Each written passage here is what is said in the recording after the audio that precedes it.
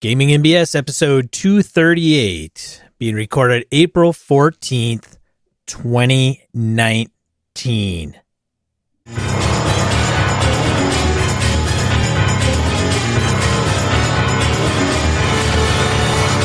Welcome to Gaming NBS Tabletop RPG Podcast. I'm Sean. And I'm Brett. Welcome to the show. Welcome back, folks. Glad everybody's here. Sean, how the hell are you, man? I am fantastic. I'm still coughing a little bit. Week 6. I hear that. If that is bad, I decided that waiting until I felt 100% to get back into working out and pushing myself. Fuck that. You don't like this virus, huh? You want me to beat the body a little bit? Come on, virus. Yeah. You don't like that? Then get the fuck out of my body. Yeah, that's a ticket. So I went to the gym today and pushed myself until I couldn't move. I'm like, take that, illness. So we'll see if that works. I have no idea. I'll do it again tomorrow. Why not? Can't hurt. That's one way to tackle it. I only drink so much whiskey. I mean, I have a fair consumption rate of it, but I mean, anyway, jokes aside, no. I figured, what the hell? That's all. I'm trying to work out more and be a little healthier, so what the hell? I can't just wait for this stupid sickness to go away. Right. Anything new and improved on your side? Anything cool? Amazing? Cool and amazing. No, but I have seen more people on Twitter running masks. A whole 2 more. Yeah? Yeah. A Very gentleman in Sweden. He's got the big prop. He does not have the prop set. He's envious of my prop set. Well, most people are envious of your prop set. And then it's large. Heyo. And then there's the MODOK. Oh, okay. DM MODOK, or are rolling for boxcars. He is going to be running masks, and I think he has the prop set. Very nice. So I've told both of them, hey, we need to compare notes. Absolutely. Like I told you this, my buddy Lenny, when he ran Return to the Tomb of Horrors, he was on an old message board that Monty Cook had. There was a chunk of it, just DMs who were running that adventure, comparing notes back and forth. I think it's a damn good idea. So speaking of run, sorry, go.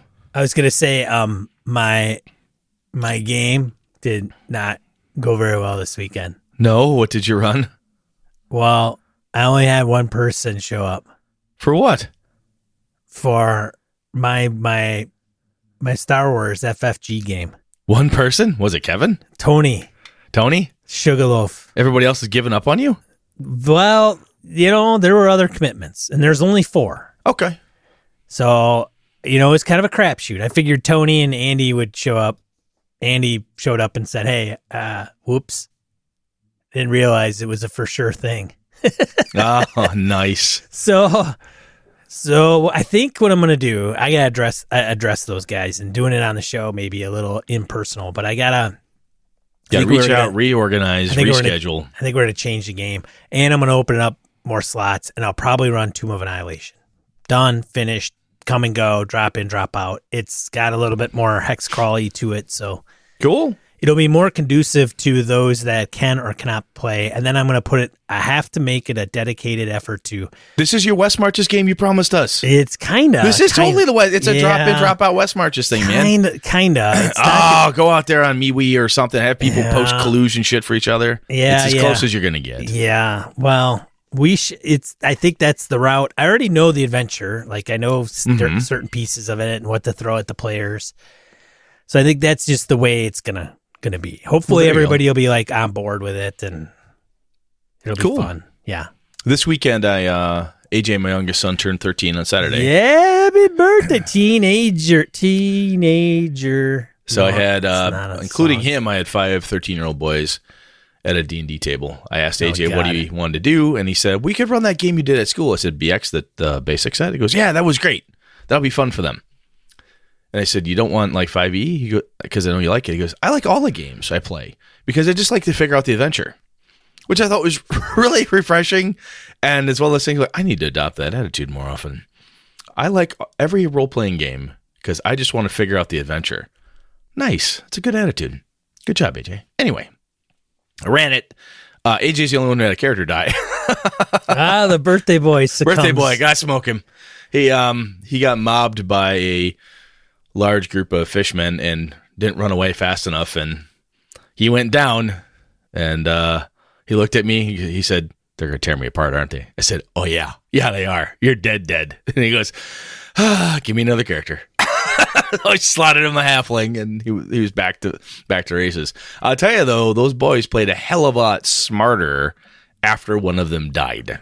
That'll wake up some. Oh, it totally woke him up. Some brain cells. And then after that, everybody had a really good idea. His one buddy, Kaysen could not roll a die. He couldn't roll a 20-sider to save his life. He pulled a Sean and a Brett, no dice. Right? He might as well just shown up and just flipped a coin. You know, his ideas though were awesome. Hey, what we ought to do is this. They'd argue, and he'd be like, "I've got the best idea." They'd try that idea, and lo and behold, it was really the best idea of all the other ones they had. It really worked. So it was some good stuff. Good problem solving, a little role playing back and forth, dealing with different stuff.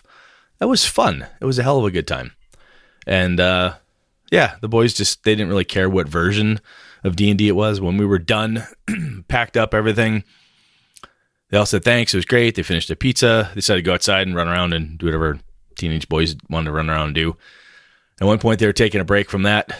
And AJ's buddy Danny goes, "Oh, man, I wish your dad had a bigger dungeon ready for us. Because that Overland stuff was fun, but he said he's got a really big dungeon, Borrow Maze. Oh. Man, that'd be really cool. Do you think we could get him to do that?" AJ said, "Danny, we don't have time for that." He's like, "Oh, maybe next time." So I think they're hooked, which is really cool. Which is cool. I've run for these guys before, and they wanted me to run for them again. So I'm like, as a dad, you're always worried about that point when your teenage kid would be like, "You're not cool, old man." Oh, doesn't want anything to do with you. Right. You know, at least for a while. Right.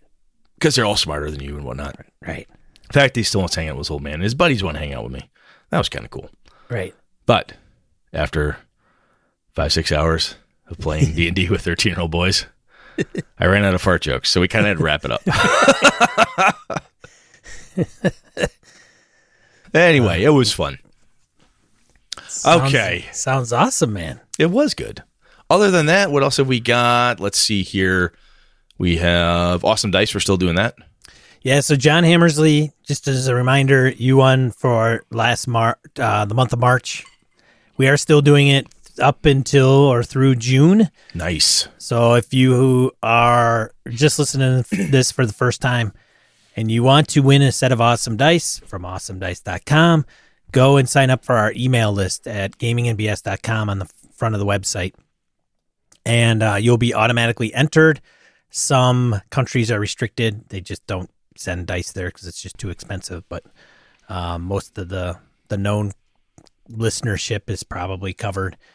Or what you can do is go to awesomedice.com, place an order for $10 or more, use GamingBS for the promo code, and you'll get 15% off your order. Very cool.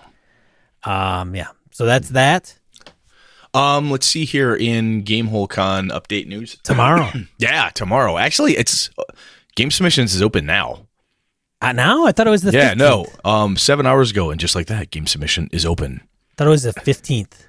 According to Cameron lied to us. Is he aware? He may have. Well, maybe he doesn't know. Maybe he doesn't know. Maybe but he thinks it's tomorrow. He could think it's tomorrow. Right. He might well know. He might. Yeah, that's possible. Actually, on the website, event submission open April 14th, noon Central Standard Time. So poor Cameron, he was off. That's because he's busy writing the Sea Kings thing. But anyhow, it's open. And that means, again, if we've got gamers coming to GameholeCon, if you're going to run a game, if you're going to do that, which we hope you do, if you're a BSer, we would love you to run it under the Gaming and BS banner. That would be really cool. We encourage you all to do that. It's great. We try to put together some gifts, some little thank yous for everybody who does it. But I've actually walked up to someone and said, "Hey, here's the thing." And they say, "Oh, I don't need that. It's like running games."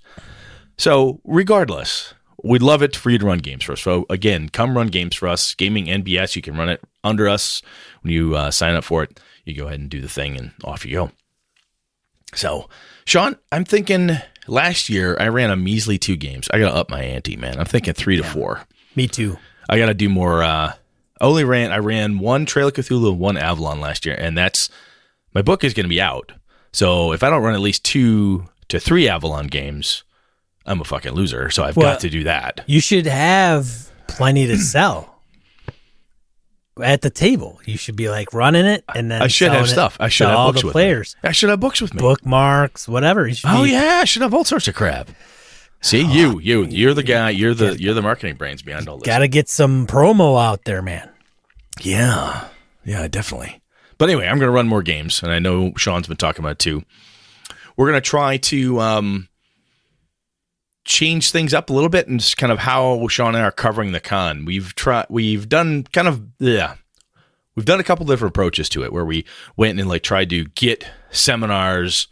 When we had Chris Perkins a number of years ago, and then we tried a special guest, got Ed Greenwood and a couple other people, and I don't know if we're going to try like this just in from Gen Con type approach or what we want to do, but we're still banging around how we want to try to cover things. And one of the reasons we have the Bonus BS channel, which we use sometimes, is for folks who don't give a shit about that type of thing, because we don't want listeners who aren't going or don't care about convention coverage. But it might be an interesting way if we uncover something really cool from a special guest, or we bump into somebody who's got some cool news or something. It'd be a great place to share that, like, as it happens. So anyway, we will see. No promises yet as to how we're going to do it, but by God, we're going to do something cool, I hope. Maybe. We'll see. Yeah, cool's all relative. It totally is, as long as it's cool for you and I. So I could say I'm committed. If Corey Welch wants me to run Gatsby in the Great Race, I'm in for that, and if it's from a 2 to 8 slot on Saturday, I'll commit. That's a done deal. Yeah. So if you want to, and then I may run. I'm definitely going to run more than 2 more games. I don't know if I'll run Forget About It. Maybe that one's played its way out. We'll see. Could be. We'll see. Some things I'm pondering is a Tomb of Horrors. Yeah, maybe doing that for a little while. Murder, Death, Kill. Would you run it AD&D, or would you run it the 5e version? That is the ultimate question, Brad. Because Yawning Portal has it. I know. I've got both. Yeah, so do I. I've got both. I actually have a 2nd edition version too. Yeah, and the 3rd edition version, just in case you need it. Yeah, I'm not quite sure. I may do 5e. Just I don't know if it's less lethal in 5e. I think it is. I don't know, man. Once you realize a couple different things about 5e, like, when you're unconscious and someone hits you, it's an automatic critical. Every time you're automatic critical at 0, you take 2 death. Yeah, you're gonna fucking die. It doesn't take much. Does not take much. Yeah, we will see. I have a plan. If I do it, I'm gonna try to see if I can make it a set piece, and then I'll run it for an amount of time and allow people to come in as people die. Whatever. Just have a stack of PCs. Just hand them out. Right. Once you run out of PCs, game's over. Right. Maybe. Something to that effect. It's an idea. Just an idea. Yeah. And then maybe a Star Wars game. We'll see. And thinking of like random death, I'm thinking of also doing a DCC funnel. Oh. Funnels are so much fun. Every time I've run a Dungeon Crawl Classics funnel, it's always been a hoot, an absolute hoot. So I may pull that out just to do something different. So at least different from what I've done in the past. Anyway, yeah, more to come. We've got some time. Gamehole Con is going to be this year. October 31st is when it starts this year. So, again, GameholeCon.com. Check it out. Then we got to dress up. Oh, it's April. October. Sorry, losing my mind. Oh, my God. October 31st is Halloween, isn't it? Yeah. That's right. We have to dress up. Yeah. I could dress like you. You could dress like me. Oh. How original. I'll lend you my kilt. Oh, my God. I'll wash it before I give it to you. It'll be fine. Well, I guess you got to go there. Can you get a coif like mine? You have to shave, man. I can't do it. There's the line, ladies. There's the line. I'm not shaving. Well, all right, let's get in random encounters. Let's dig in. All right. I'm going to read before I start coughing. So Michael Phillips comments on puzzles. It is sad about the Sassoon files. That's a thing to keep in mind when dealing with China. They usually have things. They usually leave things alone, but they pay special attention to when you're writing about China, and you do have to follow the laws of the country. This is talking about the books that were burned by the Chinese government. So from a Kickstarter. Yeah, not so good. The big problem I have with the story about Angie's Barbarian is that solving the puzzle was set up as a non-diegetic situation, but she was not told to engage with it for diegetic reasons. I would be fine with saying her barbarian can't solve the puzzle, but not with keeping her from taking part in figuring out the solution. The puzzle is already outside the game, or they would be able to use game actions to solve it. So there should be no problem with the party talking about it outside the game. For riddles and similar puzzles, how specific an answer should have to be is a matter of what is doing the assessment. If the riddle is being presented by a magic door that is not sentient, the party may need to figure out that the answer has to be a specific word. The password spell is not flexible enough to give credit for close. But if it's a person, sure, they might let other technically incorrect answers work or correct answers work. I tend to create physical puzzles in-game with the solution, but I present them with sufficient detail that the players can come up with other solutions for the physical system. So we talk about Angie's Barbarian. That was I used that as an example, just picking on Ange as the player. The interesting thing, Mike, Mr. Phillips, is that I have talked to players, and even at that point, when it's presented outside of game, it's some players that I've dealt with, even players in my own groups, get to, nope, that's metagaming. You can't do that. Your character's a barbarian with 2 intelligence. Shut up. I don't care how good your answer is. I don't care if you're a physicist. Shut up. And I get what you're saying, though. That's the frustration, and I think that's kind of one of the pieces you need to take into account. I think we tried to say that, but I like what you're saying here, Michael, because if you're saying the person is not allowed to partake in the fun of that event because their character statistics are too low or their character's abilities won't let them, skills, whatever, it's kind of a bummer, especially when it's something that impacts everybody. But they just have to sit there, twiddle their thumbs, keep their mouth closed, and just drink coffee while they watch everybody else flop around trying desperately to figure something out. So, yeah, no, I get what you're saying, Michael. Very good points. And thank you, sir, for writing in. Sean. Yeah, thanks, Michael. Eric Salzweedle writes in about puzzles. When I first saw the episode topic, I wasn't sure if I would be interested in it due to the fact that I tend to not like using puzzles in my games. The reason being is that I am always concerned that if I create a puzzle and the player characters can't solve it, then what next? Indeed. The other reason is that I am particularly not a puzzle person.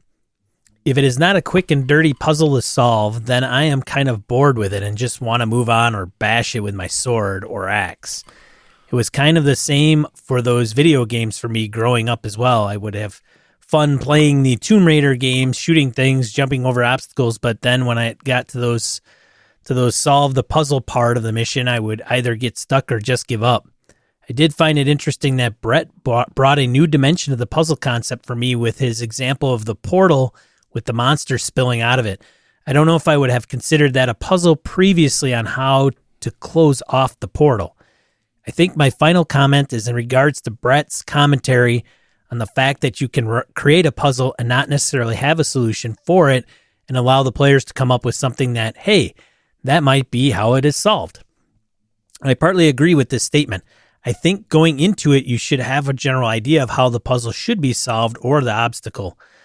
I do agree, though, that if the players come up with something creative or interesting that you feel could also work based on your original concept, that you should allow that to be a solution as well. If there is only the one solution, then I think you fall into my concern that I initially stated, then what next if the players can't find out what the one solution is? I know that I would feel, and some players I've played with in the past, that if we just randomly pick something as the solution and you as the game master allowed it to work, we may feel cheapened by the experience. In other words, you let us win and we really didn't earn it. These are just my opinions, and as we know, everyone has one. Also, sorry if this reads kind of weird. I am doing talk to text through email on my phone.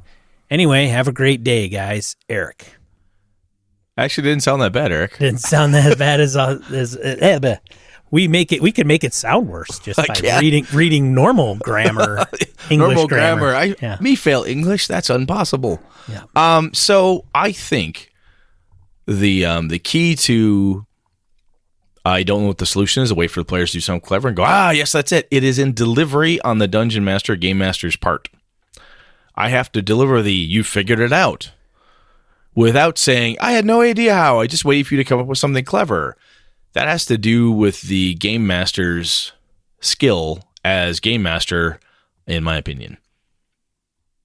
Very rarely have I had somebody say to me, we just came up with something clever. You just changed it. Matter of fact, I've never had anybody say that to me. They may have thought that, but I've never heard it. But I think, and that's not, I'm trying not to pat myself on the back with that, but what I'm saying is that if you deliver that approach correctly, nobody knows. It's like the Quantum Ogre being, if this encounter is going to happen no matter where you go in the woods, no one knows that unless you tell them, or you show them the notes, or you give them the adventure, or whatever it is. No one knows.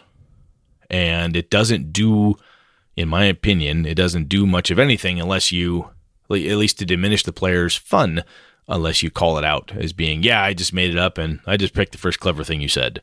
Then they feel like that's cheap and stupid and why'd you bother to waste my time with it? So it's all in the delivery is what I would say to that. Yes. Let's see here. Anyway, Eric, thank you very much for writing in. Much appreciated, man. Jim Fitzpatrick wrote in, gave us a topic suggestion as well. Hey, Brett and Sean, with the Avalon Kickstarter fulfillment coming up before too long, I think it would be awesome if you guys were consider doing an episode on how to consume setting material. I have setting books from D&D all editions in my collection, Eberron, Dragonlance, etc., but I don't really know how to use them. I try to read them, and I literally fall asleep mid-Pantheon. Other systems are the same. I love Numenera on a concept, but the Nth World is too thorough as they presented in the core book. Brett, since you have insight into playing in Avalon for so long, what do you recommend people do to incorporate it into their games? Sean, since you play so many published modules and are pretty big Eberron buff, how did you go about that? How did you go at that? How did you go at that? Yep. Jim. I think that's an interesting piece because a lot of times it's a Delta Green. So the first time I picked up the Delta Green books, the intro piece was fucking brilliant to me. It just hooked me and I was in. The first pieces I read of Vampire from Flavor Text and so forth, it grabbed me and I was in. But how do you maintain that, or how do you go about consuming the material? Like, look, I really like this whole Eberron thing. Do I read the whole book? Do I read the starter set? What do I do? It almost goes to that whole that IP consumption thing you and I have talked about in the past. So I have to read and know all the Forgotten Realms to really play in the realms. But how do you break things down? I think that's a damn good idea, Mr. Fitzpatrick. And I'm going to add that to the hopper. Very cool. Thank you, Jim. Yeah, thanks, Jim.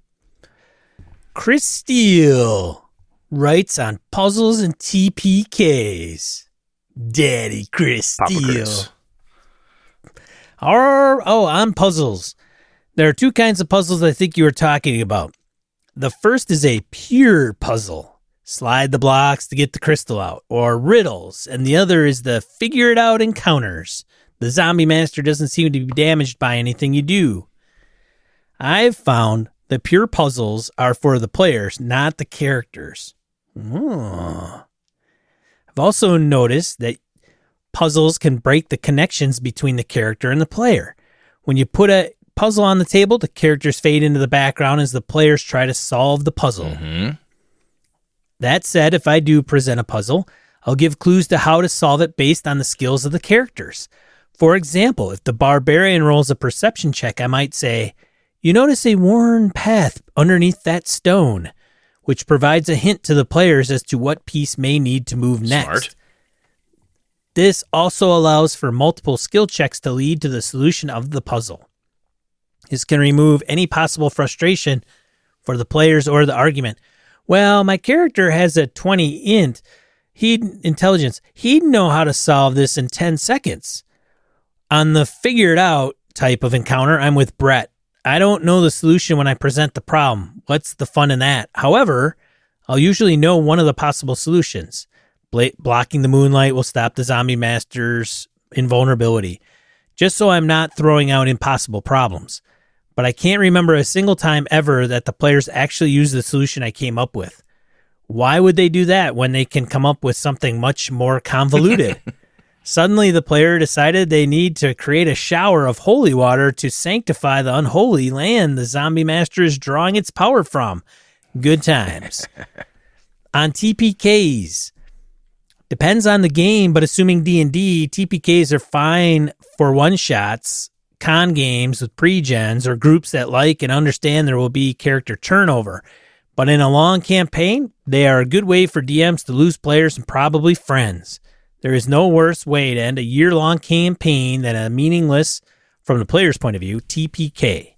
If they want to die to save the world, that's another story, though, and an epic ending indeed. Chris. I like the way you broke that down, Chris, the two different types of puzzles, because I think that's what we were talking about. One was like a very physical puzzle insofar as it's a pure slide the box, a riddle type of thing, and the other is an encounter, or how do I deal with X larger situation. That's a good way to look at it.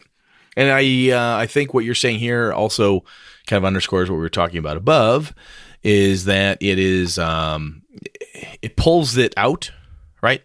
It breaks the connection between character and player. Some of those, the more pure puzzles do. So good perspectives.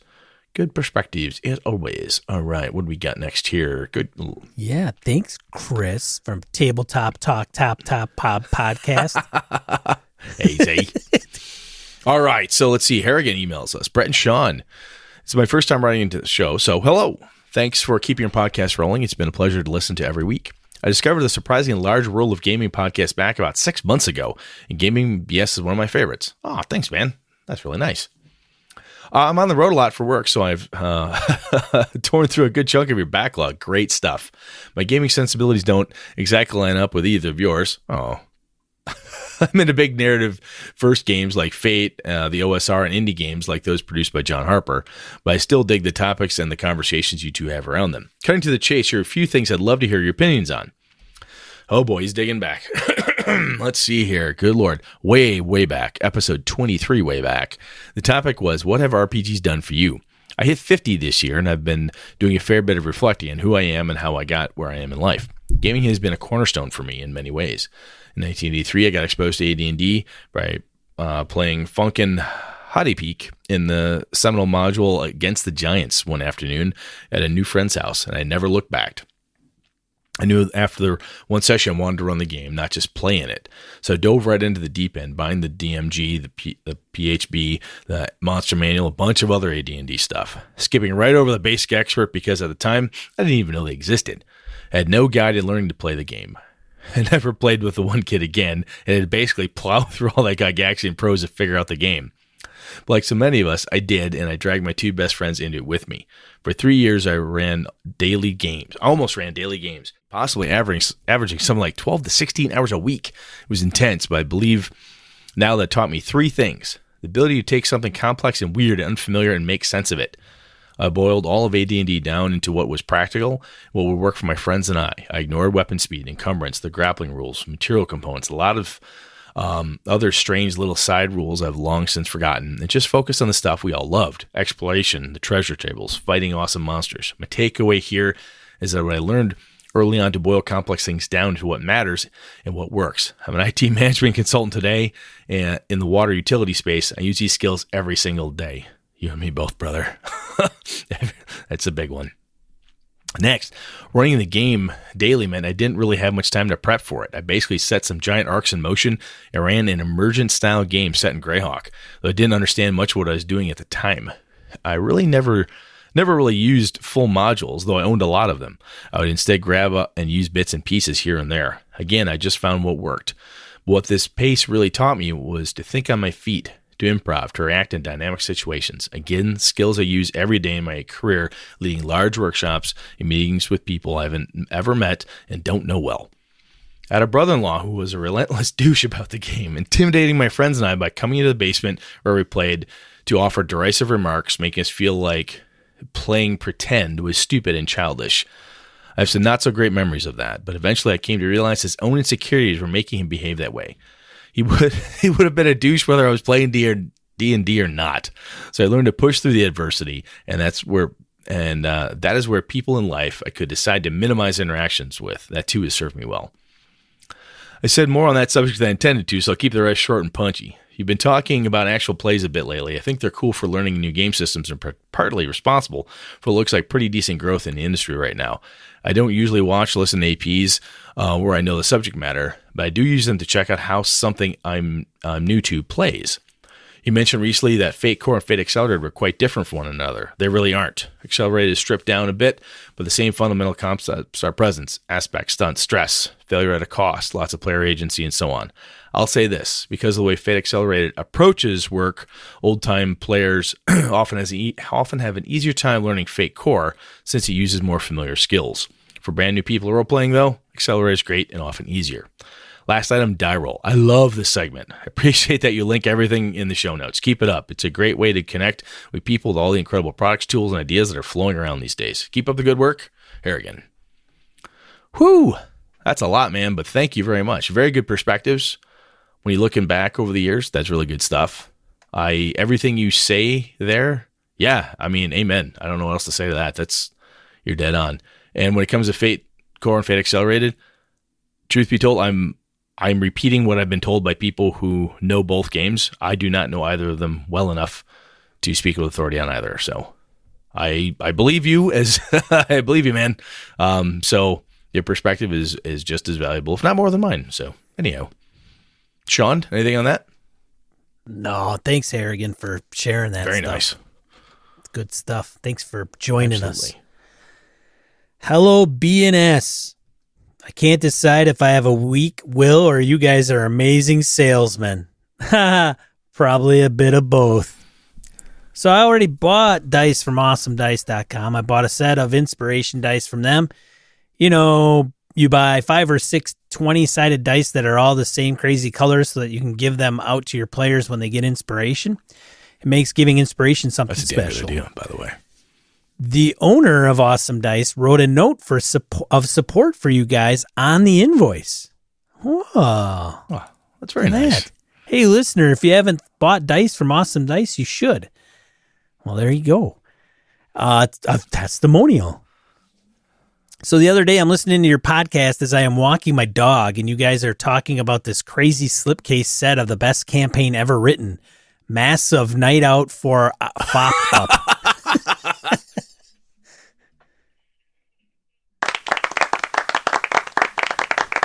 Yes, that's how I affectionately call it as well. James, that's what voice recognition thought the name was. It says Mask of Nyarlathotep. So I figure I'm retiring in about 10 years, and I want to run this for my friends when I retire and move back to Florida where they all live. I know it's cliche retiring to Florida. Look, man, my sister's got a condo there. She's not retired yet. All the nuts roll downhill. Yeah, that's all right. Teasing you, man. Man, if I could go to, if Florida's got the only gaming retirement home, sign me up. In. However, I realize that in 10 years from now, when I'm ready to play the game, I won't be able to find this nice box set as it will be very expensive and hard to find. So I went ahead and bought it now. Hey, another one. To sit on my shelf for 10 years, aging like a nice port. Nice. I don't know about you. It might take me 10 years to read the thing. What else do I need to buy? Keep up with the rambling. Best regards, James. Well, James, since you did ask, you really do need to get the prop set. I mean, if you're gonna wait 10 years and blow that bad boy out, I mean, go all out. That's just, I mean. We're freely spending your money, James, but I'm just saying, if you're going to do it, go, if you're waiting that long to lay out a masterpiece, do it all in, man. How much would you say you'd like to spend at this point? Yeah, go to, the prop set is like, I think it was like $100, a little over $100, but it is a box full of tons of stuff, handouts. Full of amazing. And it may be still around now. Noble Knight, that's what they do. They sell and buy used games, and You'd be surprised what you can find at their place. But you're right. By then, if they're not printing it or reprinting it, that price is going to go skyrocketing. That's actually the same argument I used to my wife when I buy a bunch of stuff. Susan's like, what'd you buy that for? You're not going to play that? Oh, I will someday. I'm holding it 5 years. I'm going to run it. After the next 2 campaigns, I'll run it. It's not going to happen. But anyway, thank you, James. Thank you very much. Yeah, I'll see if I can put a link in the show note in the die roll for that box set. Do it. Prop set. You look for that while I read this one from Charles, who comments about his foray into masks. Back in the day, like 1990, my gaming group ran through the entirety of Massive Rhinothotep. Holy crap, you made it. Those are my words. There were multiple near wipeouts, but some jackass always managed to get away to keep it going. Usually by a failed sand roll before the fighting started, or by noping out at the first sign of the mythos. We kept a log of dead characters. The list filled from the front of a legal pad and continued on the second page. I want to say there were around 40 dead PCs, but that number seems a little low. It was truly epic. Good times. Awesome, Charles. That is very cool. That's still a low number when you're saving the world. It is a low number. I'll tell you what, though, some of the things that make an adventure epic, like that, like epic, wow, it's so memorable, is stuff like that. A list of dead characters. When I ran White Plume Mountain in my buddy's basement, he had a big whiteboard on the wall. Every time someone died, he went and drew a tombstone and put the name of the character next to it, and just went across the bottom of the whiteboard. It was just tons of tombstones and different designs, and we had a picture of it. It was just, that was a really cool thing. So even if it's not a prop chest, even if it's not like a cool candelabra or something who's sitting there, that type of thing can make a campaign just feel really, really cool when you've got something like that. Because that list is basically a prop for your game, and that's pretty fucking cool. Very cool, Charles. Over to you, Sean. Kill the party, kill the fun. Nice. Kill a cheerleader, save the world. Is that what it says? Maybe. From Trevor Davis, Brett, Sean. I enjoy the podcast immensely. Thanks for the hard work to keep it going. I have to say right off that I have not yet made it through all the back episodes. Oh man, some of them are really terrible sounding. I may never get there. While I understand the logic, the go back and listen from episode 1 advice can be daunting for a guy who jumped in around episode 210. Still, I'm trying. Hey man, it's all good if you don't. Yeah, don't. That's more of an old shtick. It's not a requirement. The audio quality may get better around 50. I don't know. Yeah, that's when Sean finally upped his game. Yeah, no, the volume's still low. I don't know what the deal is. Well, we got better gear. We learned, improved, all that. Anyway. Several of those old episodes have contributed to the D&D 5e campaign I'm running right now, and mostly applied after an unintentional TPK. But I ended up using DM Fiat to unkill most of them, so I'm not sure if that counts as an actual TPK. Does your players know? Yeah, if the players don't know that it was DM Fiat to save their asses, then it counts. For this group of friends, 4 of whom have never played an RPG before, it seemed the best way to keep interest in the game, in which case I would say that is a good call. Damn good call, man. Yeah, don't get new players into the game and then kill them all. That's not going to help the hobby much. As I said at the beginning, AJ's character died when I ran the game. AJ's like, oh, I die. All right, I'll just give me a new character. The other 4 kids, they should have died a couple times. Yeah. But it's a birthday party. There's no point in wrecking everybody's evening by slaughtering them all. I only had 2 extra pre-gens anyway. They've got other lessons to learn later. In life, yes. Ultimately, it was death by evil dice. They reached a point where it was time to head into an orc tribe's hideout. They didn't even make it to the boss fight. The dice simply hated them and loved me. Crits followed from my dice like, well, shit. I can't think of anything that really flows. Maybe lava? Lava flows, but slowly. Whatever, it sucked for them, and I wasn't using a screen, so I couldn't fudge them out of it. I thought about y'all episode on GM screens and the one on fudging rolls a good bit during that session. Yeah. So within a short period of time, all 5 of them were unconscious. Faces were pretty gloomy at the table. Fun had left the building. Immediate action to save the night led me to ask point blank, do you want your characters to live, die, or roll death saves? 2 wanted to live, 3 wanted to roll for it. In Toto, only one's actually died that night. Total. In total, only one actually died that night. And maybe in Toto. Even though several folks I know don't approve of being a soft, squishy DM, I'm glad that I did it this way. The campaign took on new life. In one of your episodes, 53, the one on character death, I think, you talk about the need to make things riskier, bringing in more tension by having a real threat of character death. This almost TPK actually added that aspect rather than detracting from it and becoming the defining moment for the party. It happened in December or January, and still offhand references to it are made every session. The characters not dying then turned into a gruesome torture session where one character lost an eye and another lost a couple points of con. Then we proceeded to a very puzzly jailbreak, and the whole thing wound up being tons of fun. I learned several things. Lesson 1 for me was pretty obvious. Use a screen.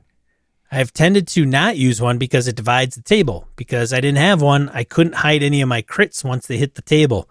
I seriously rolled about 12 or 15 of them in just one night. Well, see, Sean and I have never had dice that hot before, so I applaud you because that's amazing. And you have to use legitimate dice, Trevor. You can't go out buy the ones that are don't only buy all the 20s on every face. Yeah, you shouldn't use that die. That was a bad idea. I'm sure that. Man, you are something else. Remind me not to play in one of your games. Hell no. Oh, he doesn't have the screen? Nope. I'm out here. No screen. Fuck that. We're done. Done. See ya. He'll gack us all. The other lessons came from talking with each of the players one-on-one later that week. It proved valuable to spend time to get their take and feedback. One of them was frustrated by the up and down in the combat. He got knocked out, got healed, then knocked out again, then healed again, etc. His order and initiative was right after the orcs, so he'd wake up just to get punched in the face again. Dang, I can't read. We walked through it, and I said, hey, I heard about this game called Savage Worlds from a podcast I listened to. I bought the core rules because it sounds awesome. It uses a deck of cards. And that is how we started using the Savage Worlds initiative system. It has gone very well so far, lots of fun, especially when a Joker comes up. So for those of you not in the Savage Worlds world, if you flip cards, a normal 52 deck of cards, you keep the Joker, 2 Jokers in it. If a Joker comes up, you can inject yourself anywhere in the initiative. Yeah. Okay. I've known people to use the Savage Worlds initiative system in a lot of different game systems that have initiative, just because of it's different and it's fun. So very cool. Good call, man. Mix it up. There's no reason not to. And I think you get +2 on your rolls for that. I think so, yeah. For that round. Alrighty. One of these guys was okay with dying, but wanted to die dramatically. No, you missed the whole paragraph. I missed the whole paragraph. 2 of the guys were frustrated that when the dice failed them, they had no recourse. There was no option to say, this is do or die. I want to put everything on the line and try super hard. Same thing. Have you heard about Savage Worlds and Bennies? Now I bring the poker chips to the games and dish out inspiration like crazy. I also put 2 dealer buttons in front of the screen so that when they are out of inspiration, they can choose to use one of those. If they do, then I get inspiration to use against them. Nice. Keeps things lively, gives them a bigger sense of risk and reward, and has upped the engagement on narrative role-playing significantly. One of the guys was okay with dying, but wanted to die dramatically. He felt that the up and down as he hovered around 0 hit points was really more pathetic than anything. He wanted harsher rules on what happens when you get to 0 hit points. I took that back to the group and proposed some meat grinder-style maiming rules, but the rest of the table balked at the idea. The discussion went to game balance, and I quoted Brett from his encounter building episode. Fuck balance. I'm pretty sure that's a direct quote. If not, it's close. We didn't end up adding those rules. Still, their encounters are harder now than they would normally be, but the bennies and the chance for jokers, they feel that they have more agency. They also are more comfortable with the idea that their characters could die. The risk is real to them now, and that has helped me create more dramatic tension when the situation calls for it. Sometimes I wonder if I shouldn't have just let them all die there when we start with a new session 0, but really their love of the game and their engagement in it spiked significantly that night. I don't think starting from scratch would have had the same effect. Cheers, Trevor. Trevor, man, I'll tell you, I think you did the right thing there. I totally think you did. Yeah. That say, "Oh, you're all dead. We can start over." Well, okay, maybe next Saturday. No, you have people engaged. You went back. You saw it. You sought feedback. You brought some ideas back. One guy wants a thing. The rest of the table says no. You don't put the rules in. Someone somewhere is going to listen to Sean reading that and say, "Well, why doesn't he just play Savage Worlds then? Why is he bothering to just import all that stuff and do all that?" Somebody's going to say that. You can ignore that shit or choose to listen to it. Your call, dude.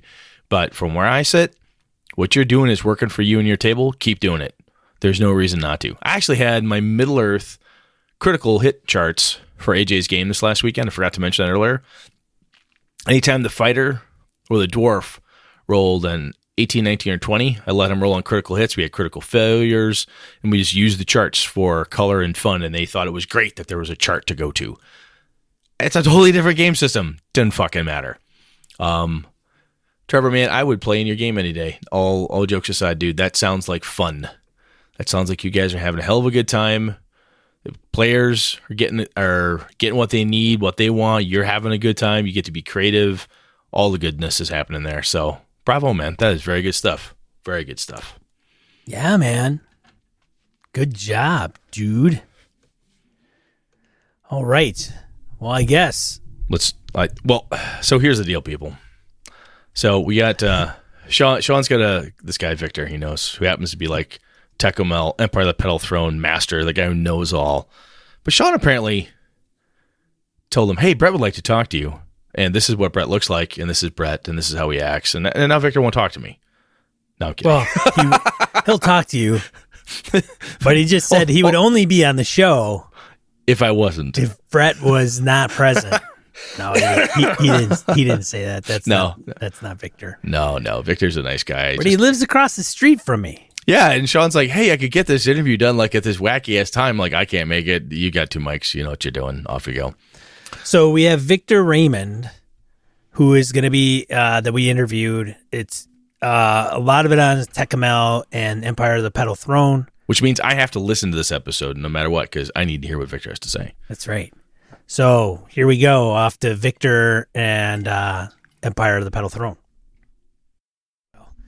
He's like, get Victor to start talking about the OSR because he's like, we've talked about that and had opinions. Yeah, it's funny. The OSR, the old school Renaissance, the old school revival, the old school something. It really got started with a lot of people looking at 3rd edition D&D, 3.5, 3.14, 159, whatever. Yeah. And saying, wow, this has gone in a direction that isn't really what we remember as being fun, or it doesn't seem fun to us now because we weren't around back then. Very crunchy, very min-maxy, very kind of a game that's just mostly, I don't know how to put it. It was not a game that emphasized exploration and risk and storytelling that was emerging from what people did, as opposed to, I've got this story path and I want to do this, right? Which maybe comes a little later. And, it's funny, the story games people, Ron Edwards, The Forge, all those folks, they were reacting to a similar set of circumstances. I wouldn't necessarily say the same set, but a similar set of circumstances. And they were saying, no, we want to play games that have strong narrative development and characters and things like that. And from the OSR perspective, that was kind of like, well, you do you, right? Not a matter of saying in opposition. Some people have wanted to say the OSR was in opposition to story games. Other people want to say, no, we're all now closely together. And no, they're just different reactions to different things. And trying to make them more oppositional or more alike kind of misses the point. Yeah. But yeah, the idea was mostly, hey, all those things that people talked about earlier games as being kind of like, well, those were flaws. People in the OSR kind of looked at it and said, Well, yeah, you can think that. That doesn't mean you're right. And a lot of it having to do with wanting to play games that were, I would say, simpler. I don't mean simpler in terms of necessarily outcomes, but in terms of mechanics that were loose enough. And this is, I think, if there was a point to the OSR, if there was a real point to the OSR, most anybody involved in the OSR, the sort of spiritual home of it is being a shade tree mechanic to work on the car that you brought in, right? Mm-hmm. Any game is a game that you can bring in and you want to be able to get under the hood and see what's going on. And, if you don't like what you find there, you replace it with something else. And that meant games that weren't so tightly written. And let's face it, 3.5, Pathfinder, they're like a Swiss watch. Just consider for a moment that the idea of a Swiss watch. You look at it, it's got that amazing mechanical escapement. It's got all this stuff going on. You look at it, it does so many things so well. But if you crack that bezel and you dive in, you're never getting it back together. And metaphorically speaking, that's kind of how it is. I mean, and that's not to say that Pathfinder and those games aren't fun. I have friends that play them and think they're great. One of my best friends back in Iowa plays Pathfinder, and he attributes it to me encouraging him, go forth, play the game you want to play, have fun. Yeah, and that's the way it should be. The OSR was largely started, I think, around the idea, and, trying to talk about it in anything more than just sort of broad movements is really hard because everybody went off and did their own thing. Right. Right. Okay. But that was the zeitgeist. Do your own thing. You want to change things up. You want to have different races. You want to go and have a whole different way of approaching combat. Sure, do it. Understand that not everything's going to work. You might fix something worse than it was before. But if you're having fun with it, that's cool. Very much. That's the mantra, right? As long as, whether you're doing it, it's just, as long as you're having fun. Yeah. Well, and that's all that matters. And also, on some level, the whole notion would be that you're trying to give some creative control back to the referee over the rules. And I think that's where people sometimes miss the point about the OSR. They think, oh my God, you're taking all this power away from players. And the answer is no. If anything, we're trying to empower players to do their own thing. But the referee, the game master, he's got narrative control. He's going to do bad things to the players. Well, what did you sign up for in the first place? I mean, this is a session 0 question. If you start off by saying, hey, this is a game that involves exploration and there's a lot of risk, don't get too attached to your initial character because, hey, death comes easy here. Play accordingly. And as long as everybody sitting down at the table understands that, okay. The other piece of it is also to turn around and say something like, I don't have a story for you. That's another aspect of the OSR. I don't have a story for you. The story happens as a result of things you do, Mr. Player, Ms. Player. What you collectively do as a party, that's the story. So if you're and for a lot of people who might be used to, computer games where there's a mainline quest, I've been playing Skyrim and I went back recently and I played a little bit of Morrowind and went, wow, this game is good, but it's long in tooth, right? A lot of people used to that kind of game, particularly where the main quest comes back and reminds you this is what you're here for, would probably find an OSR game to be kind of like, what am I supposed to do? And and a somewhat metaphysical question of, well, what do you want to do? Is one that they're not used to having asked. So, yeah, I'll also say that one of the biggest mistakes, one of the biggest problems we've ended up having with the OSR over the past decade has been, and I include myself in this, right, as I'm talking. If anybody comes along and tells you, I will now reveal to you the true OSR, it's like the Buddha. You meet the Buddha on the road, kill him. He's not the real Buddha. That's...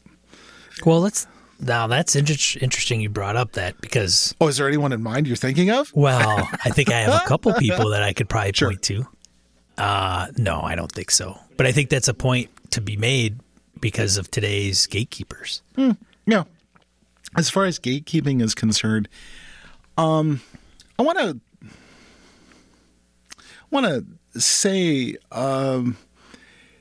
there are people out there who are influential, and some of them are creative and have done some really cool stuff. But come on, people.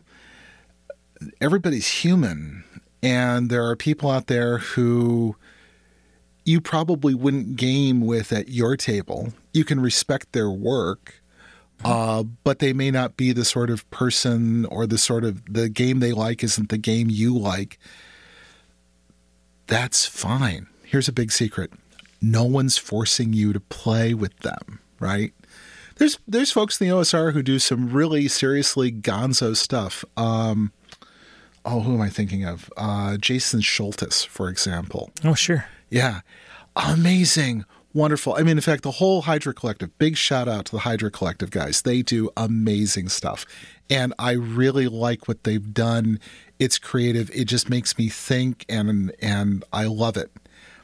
I don't know if I would ever play a lot of it, but if they're playing and they're having fun and their players are going to town on it and they're sharing that with others and other people are having fun, 2 thumbs up. Yeah. This is... it's find the thing you like, play that. I used to be more evangelical about some of this stuff and say, no, you should do this. And these days my answer is like, you know what? And this goes for any kind of gaming, OSR, story games, 5th edition, whatever, Pathfinder. It'd be find the game you like to play. Find the people you like to play with. There you go. It's pretty easy, right? Yeah. And if you don't do that, if you want to, I mean, it's okay to have preferences. It's okay to say, I really like this kind of game, or I think that kind of gaming is really not what I like. But if you want to talk about things like, a priori, this game is better, I'll be kind of like, yeah, you go have fun. Yeah, there's a lot of opinions. There's a lot of those. There's sure that games. Well, I can talk about games being better edited, better presented for what they are. I mean, that's one of the things about taking all these games from the past and reviving them, right? Perhaps reanimating them, zombie games, right? Like here's one, Chivalry and Sorcery. Who published that? That was published by Fantasy Games Unlimited. It was written by Ed Symbolist and Wilf Backhouse, and it appeared in 1977. This 8.5 by 11 size paperback book with a red cover, with a knight charging a dragon as the art on the cover. And I played that back in the day when I was in high school, and I thought it was the greatest thing ever. It's so many cool things, knighthood, and the most arcane magic system you can possibly find. And I mean it exactly that way. They had like 17 different magic systems and all this cool stuff. And I went back to it recently and cracked the covers and looked at it again. I said, oh, this is a hot mess. Now, was that the first game you played? No. The first game I ended up playing was D&D with my high school buddies. Gotcha. And I got my start in 1975. Yeah, that was about right. And I wasn't part of that first year of discovery of D&D, but I grew up in the Twin Cities. And so pretty much everybody I gamed with, I was about one away from various people who were doing that, initial bout of gaming and coming out of wargaming and miniatures games and now doing this weird thing called fantasy role-playing. And out of that, I got to know people like Professor M.A.R. Barker and Dave Arneson and Dave McGarry and, oh God, the list goes on, right? Yep. And I felt like I was really lucky. I mean, I think one of the biggest differences that I encountered was that having grown up in the Twin Cities, I was used to there always being a gaming club. In fact, there was the Conflict Simulation Association on Tuesday nights at the University of Minnesota. There was Friday night games at the 6th Precinct Game Club, which the story on that's too long. But basically there was a precinct in South Minneapolis that had community policing, and they had a community room, and everyone said, hey, look, it's an unused space. Let's do some gaming. And the police were like, sure, whatever. We never saw them. They kind of went tripping right on by, and we were off in their community room. Saturday, there was gaming at the University of Minnesota and at the Littleton Soldier Shop. Sunday, there was gaming back at the 6th Precinct. I mean, pretty much 4 or 5 days a week, you could find a game going on somewhere. And that was not just role-playing, but there was miniatures games, there was board games, all of that. And that, combined with having a dedicated game store, meant that I was really lucky. I mean, I hear about stories about people having to travel long distances uphill both ways, to get their gaming stuff. And I'm kind of like, I'm really sorry. I had it kind of easy, That was fun though. And we've got it pretty good in Madison now too. Madison is amazing. Madison having 10 game stores. It's not that high, is it? Okay.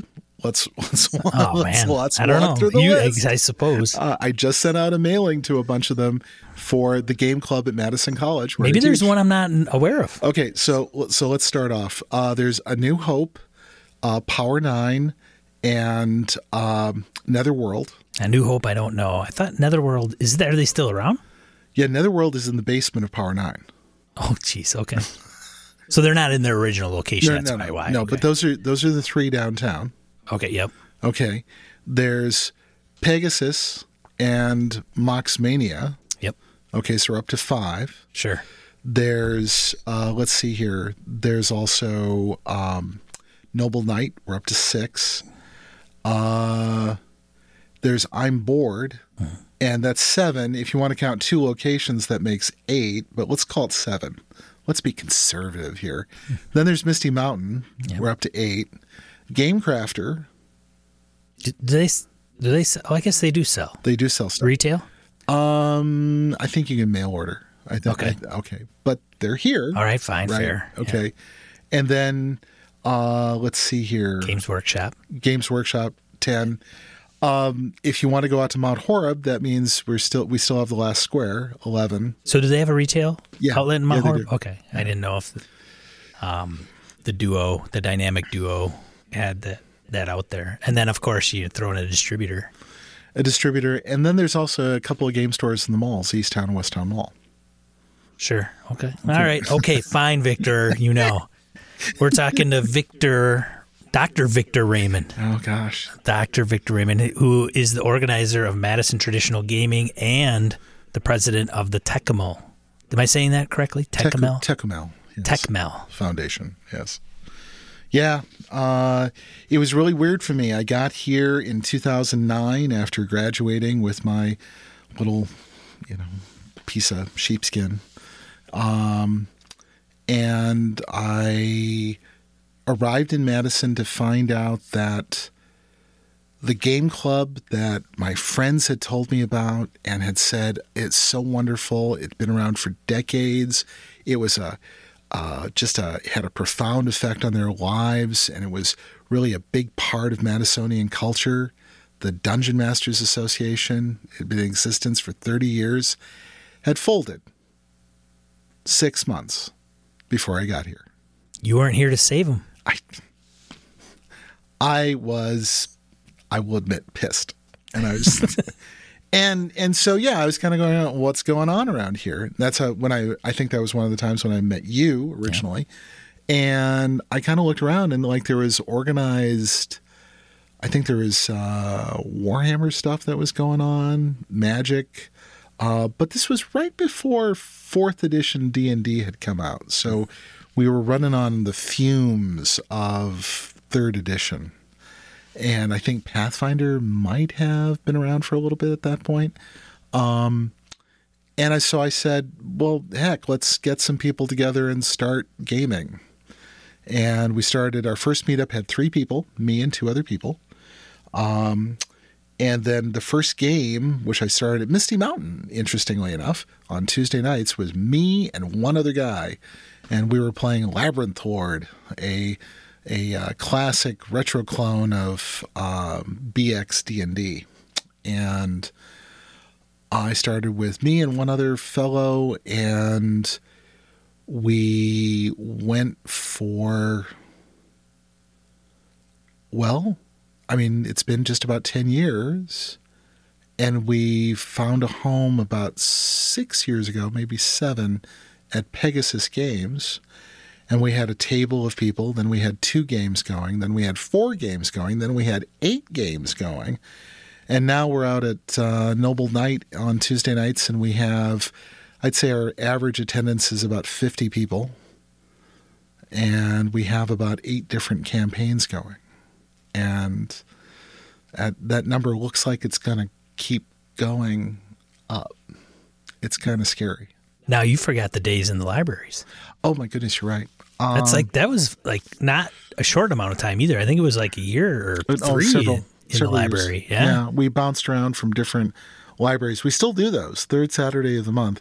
The problem we ran into with the library problem was simply that trying to reserve a lot of space for successive weeks at the Madison Library System was difficult, and quite rightly so. The library system likes to make sure that everyone's got access, and if a group came in and took over all their meeting space, they'd be kind of like, you're hogging. Shouldn't do that. But we bounced around from library to library, but now our home for that is Hawthorne Branch Library. So we've got the southwest side of Madison and kind of the northeast side of Madison covered. The Hawthorne Library on the 3rd Saturday of each month, and we do one-shots for that. Oddly enough, that's a little bit more quiescent. We haven't had as many people recently, but it comes and goes. So let's talk a little bit about Empire of the Petal Throne. Yes. Tecumel, the world of Tecumel. Yeah. Creation of Professor M.A.R. Barker. If you've never encountered Tecumel before, you've stumbled upon an entire world, the equal of Tolkien's Middle-earth in detail and wonder. Thousands of years of history, entire languages, rich cultures, unique creatures, bloody conflicts, and fascinating mysteries. That's from Tecumel.com. Yep, that's fair. Also known as the Forgotten Tolkien. Sure. Professor Barker had been a science fiction fan from when he was very young. He'd been interested in languages from when he was very young. He went to Berkeley for graduate school in linguistics, got a Fulbright scholarship, one of the first Fulbrights, to go to India. And while he was there, he ended up converting to Islam. But you almost read his, you just almost recited his entire Wikipedia page. Oh, well. See, for me, I was a player in Phil's group, the M.A.R. Barker. He was born originally Philip Barker, the later name after conversion, Muhammad Abdelrahman Barker. He almost invariably said to people after that, call me Phil. Did he really? Yes. Huh. Yeah.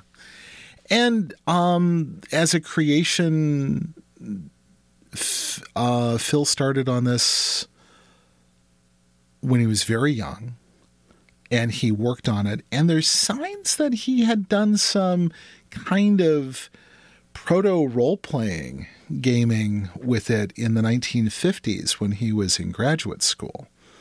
And which explains a thing that comes along later, because Michael Mornard, who is a original player in Greyhawk, friend of Gary Gygax, friend of mine, he arrived in September of 1973 at the University of Minnesota from Lake Geneva, Wisconsin, along with a little introductory letter to Dave Arneson from Gary.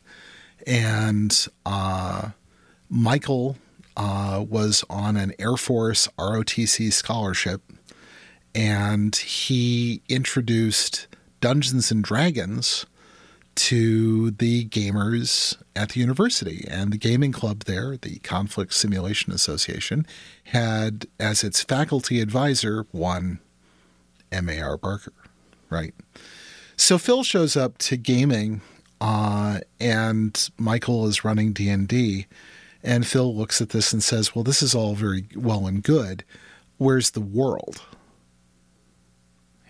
Because he was used to thinking that way, And Michael and the other people who'd been playing D&D, they had ideas. They had their inspirations, Hyboria, various other, fantasy writers, Jack Vance, Howard, was it Robert E. Howard, all that, and Tolkien. So Phil took D&D, looked at it and said, okay.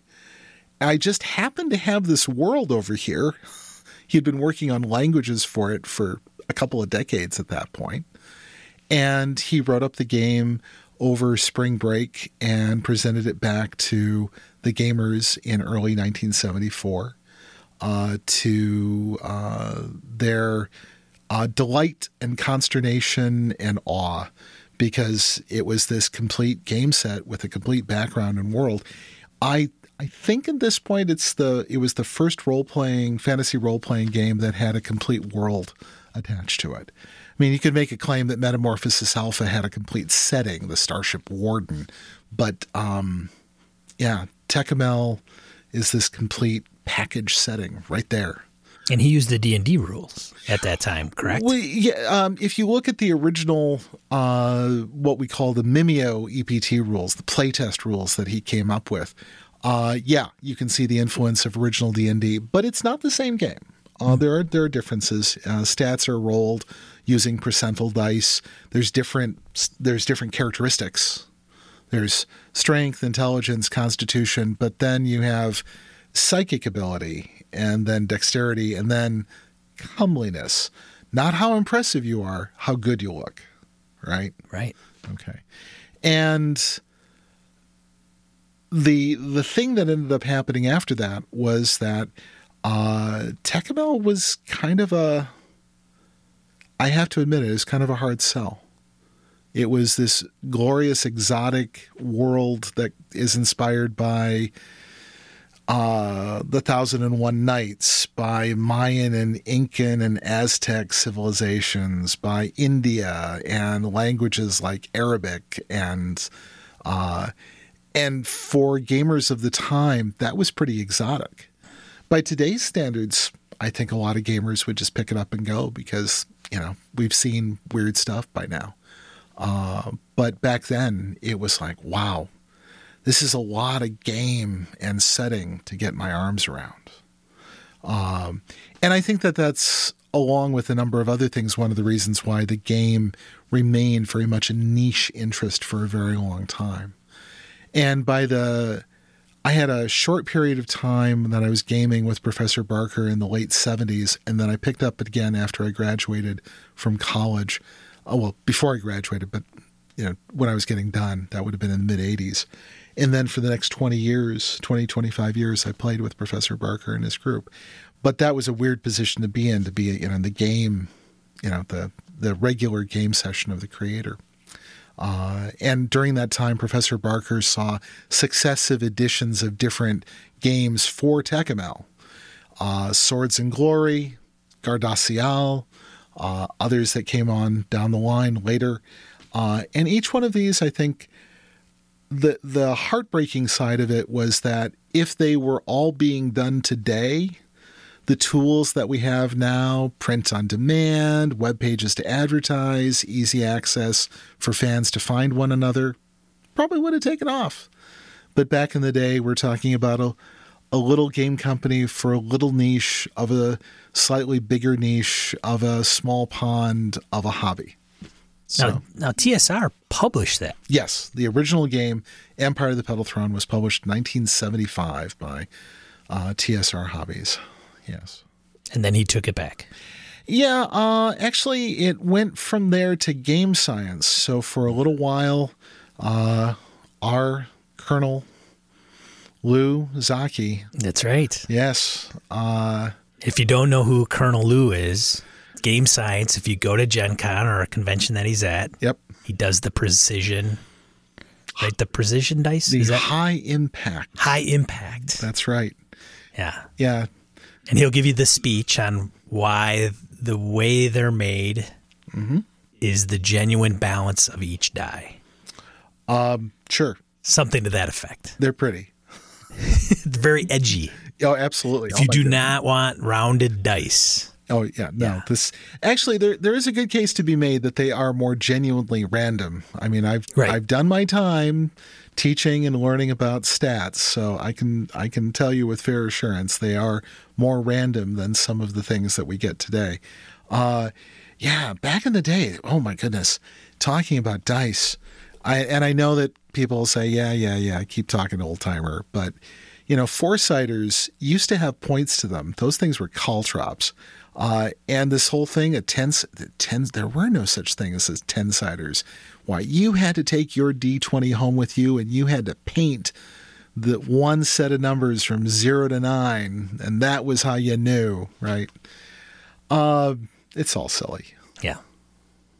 But Game Science took over. Game Science took it over, published it for a little while. Then Tadashi Ehara from Different Worlds Publications did it for a little bit. And in all these cases, I think the biggest mismatch was, here's a world that has so much to it. And if you're a little game company and you're trying to sell products for a world that nobody knows about, and they say to you, oh yes, and there's 5 army lists, and there's language books, and oh, by the way, did we tell you about the religions? And then there's this other stuff. And, if you're a game publisher, you want to say, that's all well and good, but where are the adventures, man? What is it that people would buy into? And that's the thing we're kind of getting at now with the foundation. We want to make the old material available, but through people like Jeff D., and John Till. Jeff is working on, he's published Baythorn and has published some adventures for it. So it's a new game for Tekkamel. The way we think of it is that Tekkamel is this amazing world. There's more than enough room for different games to express it. That's what people do anyway. When we look at how fans have played the game, they love the world so much, but they take the rules that they like and they adapt the rules to fit the setting. And so John Till is working on Fate of Tekkamel. Oh, really? Oh, yes. A Fate adaptation. A Fate adaptation. Huh. And it's really cool. He's doing some very, very cool things with it. He wants the stats for the game to be, the characteristics to be based around the notion in the game, in the setting of how Solyani, the people of the Empire of the Petal Throne, how they conceptualize the self. And he wants that to be part of how people's characters get built. So he's going deep. He's having a great time with it. And we're looking forward to seeing his first adventure and the rules that'll go along with it. So, now, does the foundation govern the rights? Yes. Okay. So you folks, because there's 7 people on that board? It's hard to remember. Okay. Wait, no, that's not true. I know exactly. I know you do. There are 5 of us that are on the board of directors, but then we have probably another 10 people past that who are, dedicated volunteers and who are helping out in terms of making it all happen. And so you approve kind of the rights and the usages right. of Professor Barker's work, basically. Yeah, the way we think of it is that the foundation is responsible for the preservation and promotion of Professor Barker's creative legacy, the world of Tekkamel, and the foundation reproduces the old material, the legacy materials, and as well as also anything that is written by Professor Barker. And there's a lot of stuff that hasn't seen the light of day. Okay, so I want to stop you just for a second there. Sure. Because one of the times that I had seen you at GaryCon was with you and who else was it? I know who it was. His name escapes me. But you guys had old computers strewn about 5 tables that you were recovering data off of. Oh! And at the time, I thought it was a lot of Professor Barker's work, like on 5 1/4 inch floppy disk and 3.5 inch floppies. Was that right? Were you trying to recover some of that? Yeah, that was some of what was going on. Or was that something completely different? No, well, what you have described matches at least one set of circumstances. There might be 2. I think it was Adam. Was it Adam? It was Adam Thornton. Thornton, yes. Yes. Yep. Adam, who's an amazing guy and has done a lot for us. Let me put it this way. Professor Barker, being a linguist, was always looking for better ways to do his work. Computers, particularly personal computers, had such promise from the very beginning. And so his first computer after he moved on from his IBM Selectrix was an Apple IIc, if anybody remembers what those were. Mm-hmm. And then from there went on to buy Macintoshes. And his general practice was to treat each Macintosh as the successor to the previous one, and he would just simply image the hard disk off of one onto the next. So by the time we were done, when Professor Barker was on his last computer, it was kind of a Matryoshka doll. Here's a hard disk inside a hard disk inside a hard disk inside a hard disk, and each one of them had essentially Professor Barker's work for that period of time that he owned it, and we're mining that. And it just takes time. So you're still working on it? Yeah, absolutely. Yeah, it's crazy. It's a lot. Professor Barker was a very prolific person. Mind you, what he worked on was largely what he wanted to work on, which was not necessarily the same as, I will now produce this series of adventures that will explain my world. It's like, no. In fact, actually, the way that Professor Barker thought of it was... Well, I'll quote my friend James Malashevsky. James had been playing Tekkamel on his own for a little while, and he called up Professor Barker, got in touch with Professor Barker. This was a long time ago, and asked him about a particular place. I'm trying to remember what it was. I don't think James remembers now. And Professor Barker's answer at the time was, well, I don't know. I haven't been there. And James was profoundly confused by this answer. He was in some ways, almost irritated. It's kind of like, what do you mean you don't know? It's your world. And the truth of it was that Professor Barker used his games as a way to explore his own world. And anybody who played Tekkamel on their own and found something meaningful to it and shared it with Professor Barker, there was a decent chance Professor Barker would, go along with that. There's one example that gets talked about a lot of this. There's a fellow who was running Tekkamel, and he wrote to Professor Barker and said, oh, my players were on this adventure. They encountered this noblewoman and who told them these things. And, I just wanted to know if you knew anything more about her, right? And it wasn't like this was a character named anywhere. This was a character that referee, that game master, had come up with himself. But he was going to Phil and sort of like, well, you know the world. Who is this person? And Professor Barker's answer was, oh, yes, I know exactly who she is. She owns a ruby mine up in the mountains. Over here, I'll show you on the map. And gave some insight and details. And the referee was like, that's amazing.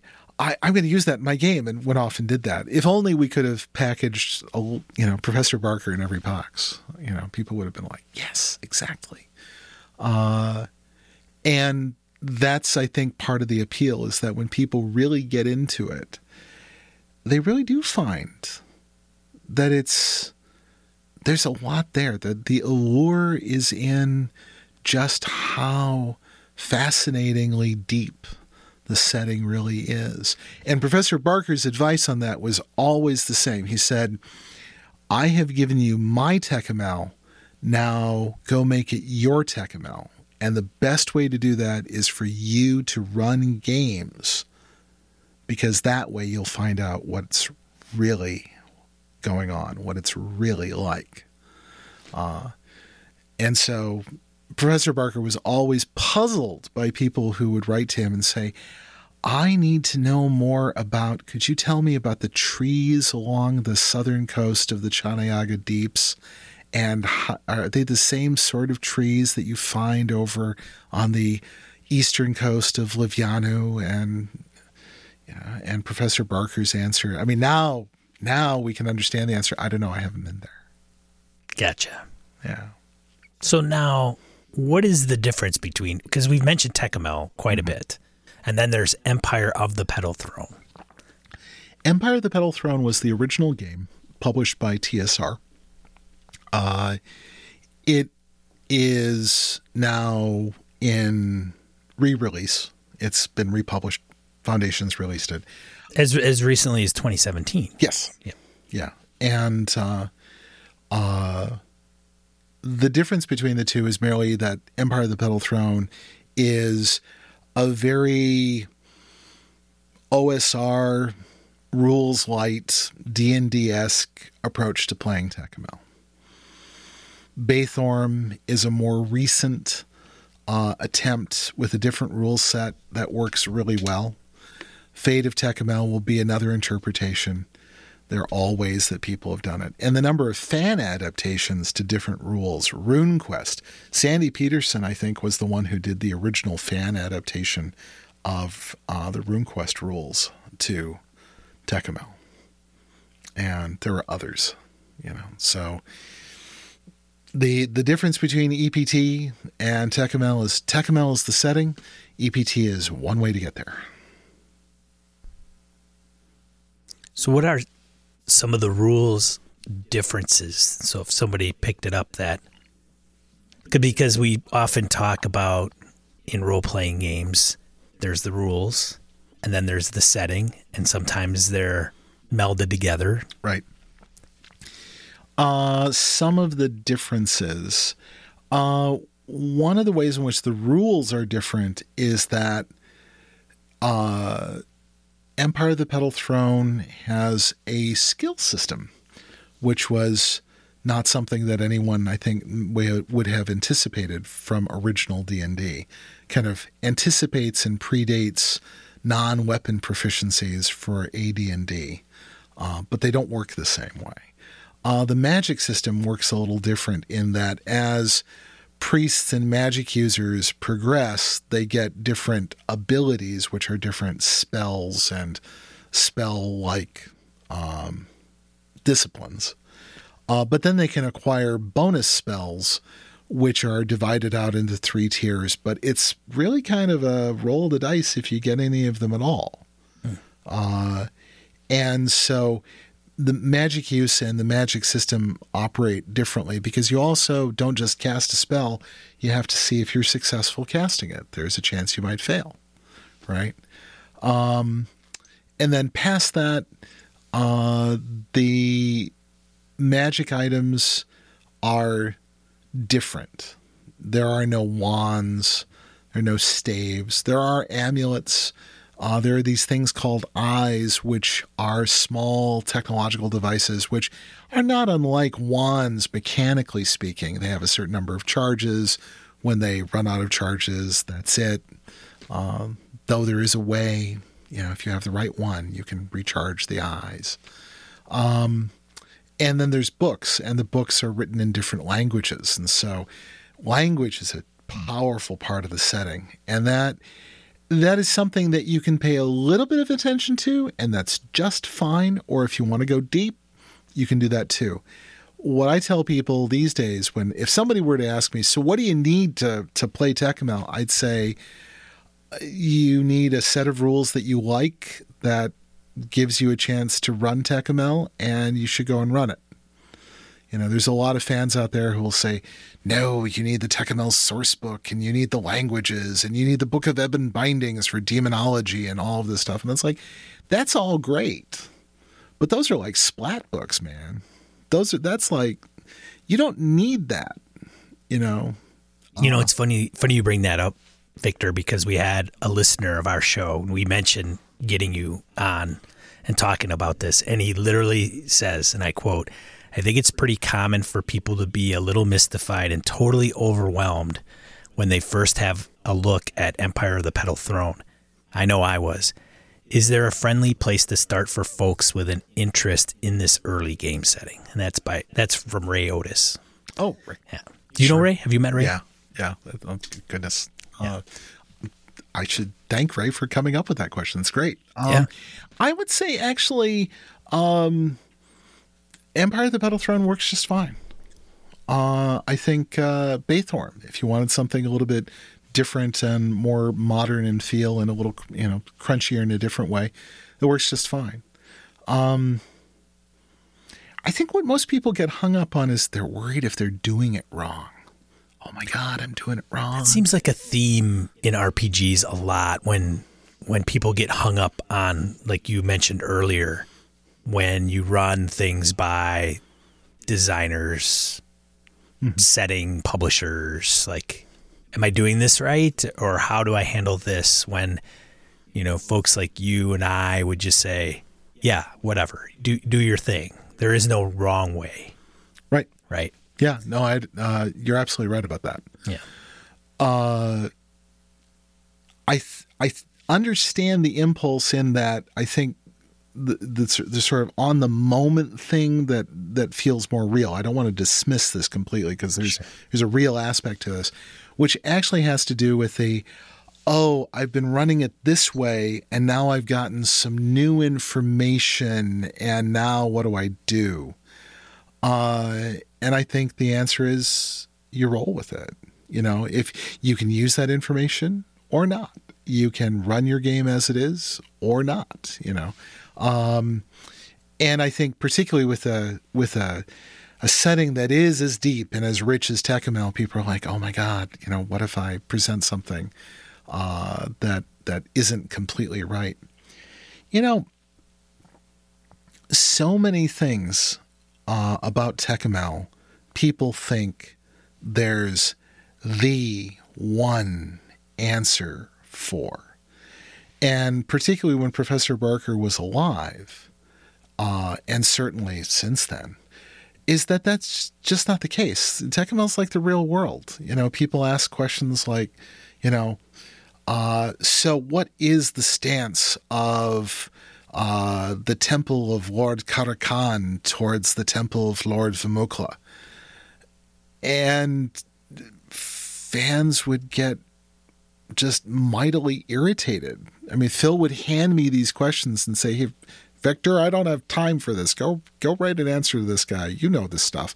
And I would write back, well, it depends. I mean, who are you talking about? This is a temple. It's like a massive bureaucracy. And, if you're in the capital in Besu, well, the people there get along, but if you're in Chakala, maybe they don't. And so there's some doctrinal, approaches, but just like anything else, depends on who you talk to.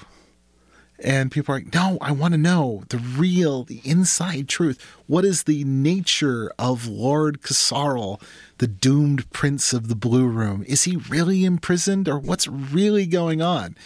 And if you look at him and say, well, I don't know. What have you found out? They're just like, "Ah!" And I wouldn't say that Professor Barker would smile at this, but there were some things where trying to look for the one true answer was a wild goose chase. So if you're running the game that somehow you might have been doing it wrong, well, you can say, well, that's how they were doing it there. We're now here. They do it differently here. Or that was then, this is now. Ultimately, forget about it. Don't worry about it. Play the game, have fun. The omnipotent Azure Legion isn't going to come trooping around by your house and say, your Soliani is atrocious. We're hauling you away. It's not happening. Go have fun. So what type of feel? And that's maybe a very weird question to ask.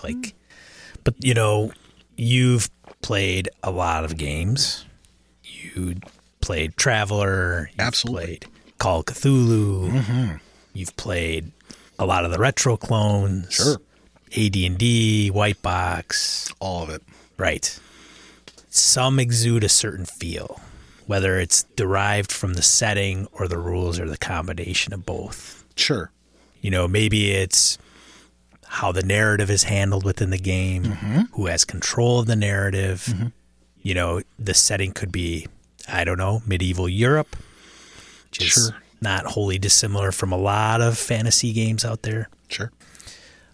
How does Tekkamel and Empire of the Petal Throne, what is that? Because there's a lot of people that have not been exposed to this game at all. The feel of it, there's two answers to that question. Okay. The first answer, which is the simple answer, is it's a sword and planet setting. It's science fantasy. It's way post-apocalyptic. Ancient civilization that was far in our future, impossibly powerful, technologically speaking, settles this planet as part of a larger human interstellar empire. And then for reasons unknown, Tekkamel and its star system get sucked into their own pocket dimension. And civilization slowly grinds to a halt. The high interstellar culture slowly goes away as people realize they can't get out. And from there, it progresses forward as the cycles of history. As civilizations and empires rise and then fall, and then rise and fall. And in the present day of the game, well, it's an unimaginable future past our future, right? It's tens of thousands of years away. And in that time, there's been contact with gods. There's ancient leftover technology. The technological level is much more like that of ancient societies here on Earth. There's cunning sorcerers. There are mighty warriors and soldiers, generals that command legions, as well as also priests and bureaucrats and the empire, the empire's loyal servants, as well as also those who have been traitors to the empire, right? Okay. So all of that's there. And the feel of it is supposed to be, like I said, sword and planet. You are a nobody. You've arrived here in the city of Drakala. Now make something of yourself. Become a somebody. And who knows, perhaps you can become the next mighty general of the empire, the next great sorcerer of the temples. That's, it's in that Bildungsroman feel of original D&D. You're a nobody, become somebody. That's pretty easy there. Okay, I said that was a simple answer. The more complex answer is it's actually whatever you want to make of it. You want to run a pirate game? Sure, you can do that. You can run smuggling ships and piracy all through the Cheniaga Deeps. You want to run a Three Musketeers game where you're all part of the legions and the King's Guard, as it were, going off to defeat the Cardinal's Guard. Sure, you can do that too. You can translate that over. You want to run some sort of deep mystery, secret within secret within secret kind of Call of Cthulhu game. Sure, all of those things are possible. And I think the reason why all of those things are possible is because Tekkamel was and is so richly detailed by Professor Barker that you can find all of that there. And the motivations of everybody there are just the same as anywhere else. You've got people who are acting virtuously, other people who are motivated by vice and corruption. You've got still others that are mild and diffident, and yet others who are, motivated by who knows what, right? But it's not any different. I think people sometimes think it's just too alien. It's like, nope, not at all. Go there, you will find everybody like here. They're just dealing with a world that's very different from ours. Now, Professor Barker wrote some novels. Yes. Relatively late, considering he started so early,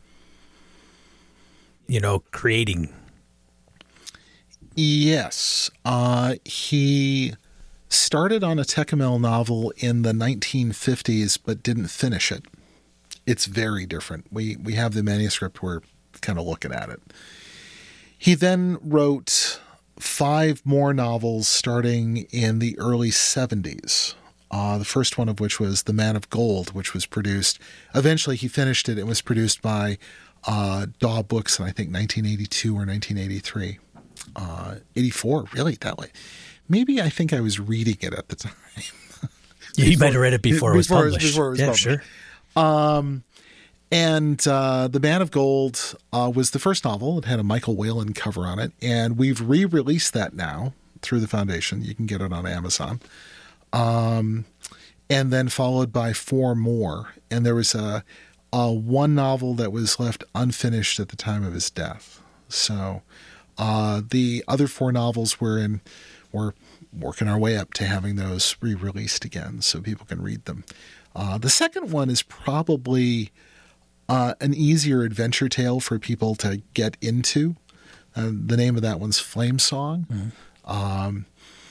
And it actually has all of the elements that I just talked about in terms of, vast, powerful gods, ancient technologies, mysteries, simple soldiers that have to go and face unimagined opponents, and yet still report back to their superiors and hopefully to be believed, right? So, cool stuff. So if people read those novels, will they get a really good understanding of the world? Yes. Yeah.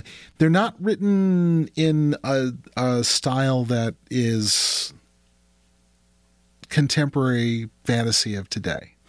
It's not written in colloquial American, but they are written in a very understandable way. And like other books that are really tied to settings, like if you've ever read the Book of Three or The Black Cauldron by Lloyd Alexander, where you can feel the world of Welsh mythology from the story. People don't talk like modern Americans. It's a similar sort of thing. And like Tolkien in that sense, people sometimes fault Tolkien today for, oh, come on, you've got all this story. Why do you have to keep plodding on about this stuff? And it's like Tolkien wasn't writing for a popular audience. He was trying to tell a tale. Professor Barker was the same way. Some very similar interests by both of them. It's funny, the parallels, actually. Yes, very much so. The forgotten Tolkien in that sense. I think on some level, Professor Barker was hoping that he would be discovered in a similar sort of way. But first in market, and also, frankly, probably a little bit easier for people to grasp. Tolkien's work was what took off and ran wild with people's imaginations. And that happened with the publication of the paperbacks in the 1960s, which, by the way, people might want to know was the source for a major international copyright dispute. Oh, yeah. Copyright between the U.S. and the U.K. in the 1960s wasn't settled. That the Berne Convention hadn't really. I think it predates the Berne Convention, and so it was legal, although perhaps not completely ethical. If a book was released in the U.K., a U.S. publisher could release it if they got it into print right away in paperback. And I'm trying to remember who was it I think it was Ace that released an unauthorized edition of The Lord of the Rings, like 64, 65, something like that. And Allen and Unwin, the publishers in the UK, and Professor Tolkien went to talk to Ian and Betty Ballantyne at Ballantyne Books. Ballantyne Books, yeah. Right. And said, we have to do something about this. And so if you pick up older editions of the Ballantyne edition of The Lord of the Rings, the paperback books, you'll see on the back there's this photo of J.R.R. Tolkien and a little note. And by today's standards, like, why they put this on here where, this is the authorized edition and fans who appreciate this will, of course, buy this edition and no other. Right? And if the cover's missing, then it's unauthorized. Yeah, well, who knows, right? Whatever. But what that led to, though, and this is the crazy part about it, was that because this was such a big deal and it caused so much publicity to come up, that was also in the mid-'60s where, you had everything from hippies to communes to Star Trek, and it took off. It just took off. And that was the first big wave of fantasy. And that's what a lot of fantasy writers like Ursula K. Le Guin. Ursula K. Le Guin's father was Alfred Kroeber. Wait. That's right. Alfred and Theodora Kroeber. And Kroeber was one of the major anthropologists, American anthropologists of the mid-20th century. I mean, he was a giant in the field, along with his wife. And they were both notable anthropologists. So if you read A Wizard of Earthsea, the Earthsea cycle, she got it across the breakfast table. But Kroeber, if I recall correctly, sat on Barker's dissertation committee. Okay. So there's all this stuff that was going on. And I think for Phil, who had been a science fiction fan since he'd been a kid, he was hoping that people would pick up his world. And I think the part about it that is unfortunate is that I think for today's fans, Tekkamel is a much more comprehensible setting. And yet for all of that, I think people still kind of occasionally bounce off of it because they don't really know what to do with it. And Phil's advice is very straightforward. Go play. Check it out. Have some fun with it. So what is the future of Tekkamel and Empire of the Petal Throne and the Foundation? Worldwide success, movie deals, who knows? There you go. Yeah. There you go. And cut. And cut. No. The future at this point is we want to get more of Professor Barker's original materials back in print. We also want to authorize and license new producers of material for it. One of the things that we do want to make sure about is that whoever is going to be producing material has to have a decent feel for the world. And it's kind of interesting. It's hard to predict who's going to have it and who doesn't. I was going to say, how do you determine that? You set them up on a Jeopardy board and... Oh, good God, no. That's right. And I'd like to take Soleani Emperors for, 400. It's the daily double, right? No, we wouldn't do that. But what we do is we like to have people show us how they might run a game, how they might do. I recall quite distinctly, I sat down with Jeff D. and Manda at North Texas RPG Con, and they'd been working on this, and we'd been encouraging them for a while, and I thought to myself, well, I'm here at a con, they're at the con, let's sit down and play. And they ran a game of Tekkamel for me and other players where I was just like, wow, this is great. This, the mechanics were different, but the feel was there, right? And that's the moment when I said, they got it. They know what they're up to.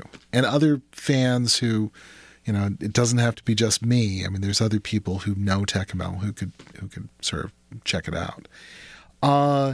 And for the people who are just approaching it for the first time, we're happy to work with them to figure out how to get it. It's not a, oh, too bad about you. You've never measured up. It's like, and there's no hope. Well, now I have to say, and play devil's advocate. So we mentioned where, make it your own. Sure. But at the same time, how do you convey that feel and have that knowledge to be able to really, if you're going to publish something and you're going to be involved in a project that involves the IP, there's a line that you have to kind of have or not cross, I guess. There's a difference between creative latitude and adhering to something in its best interest. Sure. Part of this we address by having a set of material. There is a set of material that we say, here you go. If you want to know what Tekkamel is, this is what we consider to be the encyclopedic base of canon. Go check that out. The Tekkamel knowledge base. Right. Sure. And it's interesting. It's similar to, it's not the same as West End Star Wars. Those guys were lucky. That was amazing. The whole business about when Star Wars was in between, nobody knew where it was going, and then West End was running, their Star Wars game, and suddenly their material got, authorized as, here it is. You want to run Star Wars? It's got to match this, right? So we're not the first ones by any means who have been in this position. But what we've tried to do is try to tell people, if you want to just start playing, you don't need much. If you want to start producing material, then we want you to get familiar with some of the things like the Tekkamel source book and other things like that. But that's, there's a profound difference between playing the game, running the game, and producing material for the game. If you're just running a game for your friends, just pick up a game and play. You'll be fine. But if you want to produce stuff, then the foundation will work with people to make sure that they've got what they need. So if I was interested in producing something, how would I go about doing it? Well, you will receive a messenger from the Sauk Bay Road who will present. No, wait. Whoa. If you wanted to produce something, what you ought to do is send us an email at you can, I think, info at tekkamelfoundation.org, or you can send it to me. I think Victor at tekkamelfoundation.org should work. And wait a second. I know that President at tekkamelfoundation.org will indeed reach me, because I just checked that this morning. And so is that the official word? You want me to put that down for the notes and let people know? Yeah, it's fine. Okay. I'm sure the vast hordes will be thronging at the gates. Right. We have people lined up. Okay. We'd love to hear from them. Totally. No, just write to us and say, hi, I have this project in mind. I think the biggest caution that we have is that a number of people have come in and said, yes, I would like to produce a huge trilogy of books and then all this other stuff. And we're like, whoa, Trigger, calm down. Let's roll that back. Let's talk about, let's get the, something good and straightforward, and like we'll start with something and then we'll see how it goes from there. TechML's publication history, unfortunately, there's been a long and unfortunate cycle of people saying, we will now produce the entire thing, and never getting very far. And we want to nip that in the bud and say, start with the basics. We'll go from there. And so I'd much rather see something that where somebody understands that idea of don't go big for its own sake.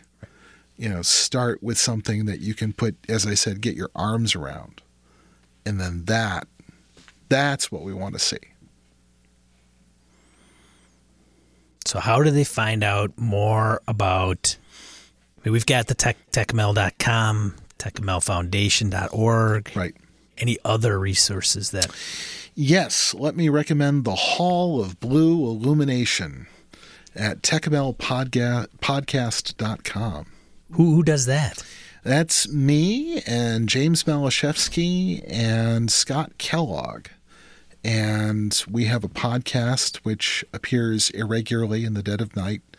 Now we're doing it. We're having fun with it. But yeah, we have about 20-something episodes out there. And we just talk about things you can do in TechML. And we try not to be boring, and we try not to repeat ourselves. I think we're pretty good on that front so far. We're probably boring. I don't know. But the Hall of Blue Illumination consistently gets feedback from listeners telling us, oh, this is great. I now understand better how to run the game. And I'm like, great, because that's what we want. There's also a fanzine that James Malashevsky produces, the Excellent Traveling Volume, which is now into its, I think, 9th issue. We'll probably have another couple out this year. And that's another way to see stuff that people have come up with for the game. It's cool. Let's see here. There are miniatures for the game. If you go and look up the TechML project, there are these absolutely gorgeous 28mm miniatures for TechML, which are produced by Howard Fielding in Canada. I'm probably forgetting something at this point. But Baythorn, yes. Go to Baythorn. I think it's Baythorn.com, Baythorn.net. I should remember. But Baythorn, BETHORM. And that's where Jeff D. and Manda have all of their TechML stuff. And they have Cardboard Heroes. They have models. They have rules. They have adventures. Go for it. And also, the Foundation releases stuff through DriveThruRPG. So if you want to know about all the out-of-print game stuff, that's where we're slowly getting it back out. So if I wanted to buy Empire of the Petal Throne, yes, right now, where would I go? You would go to M.A.R. Barker's World of TechML on DriveThruRPG, and you would look for TechML Empire of the Petal Throne, which is not the same as the Guardians of Order game that came out like 12 years ago. We just named it TechML because we want to make sure the world and the game were tied together. But TechML Empire of the Petal Throne, which is a reprint of the original game with a little extra material added. And that's available for $20 in paperback and $30 in hardcover. And everything under one cover to run a game. Nice. So where do they contact you? Or you mentioned the podcast. Where else would, if somebody wanted to look up Victor, contact you, where do you want to plug all your... Find me at GameholeCon, which is happening in late October here in Madison. I also go to GaryCon, and there's a TechML presence at Con of the North in February in the Twin Cities, and also at UConn in November in Ann Arbor. And we're always looking for other opportunities to appear at conventions. So if somebody decides that they want to have a TechML presence, let me know. I'm happy to consider coming. All right. Anything else you wanted to plug? Yes. Actually, there's something completely different that I want to plug. Oh. Completely different. And that is, I really want to plug the work being done by Mark Miller on Far Future Enterprises and Mark Miller, the creator of Traveler. Absolutely. Yeah. Agent of the Imperium is his novel that was released, I think, about a year and a half ago. It's a great book. It's Mark Miller's real vision of Traveler in that sense. The Third Imperium setting in a just vast, mind-bogglingly vast way. It's great. It's a great book. And also, frankly, the fact that you can get Classic Traveler, you can get all of Classic Traveler on one CD. I know that's perhaps now getting obsolescent technology, but one CD-ROM gives you the entire thing for $35-40 from Far Future Enterprises.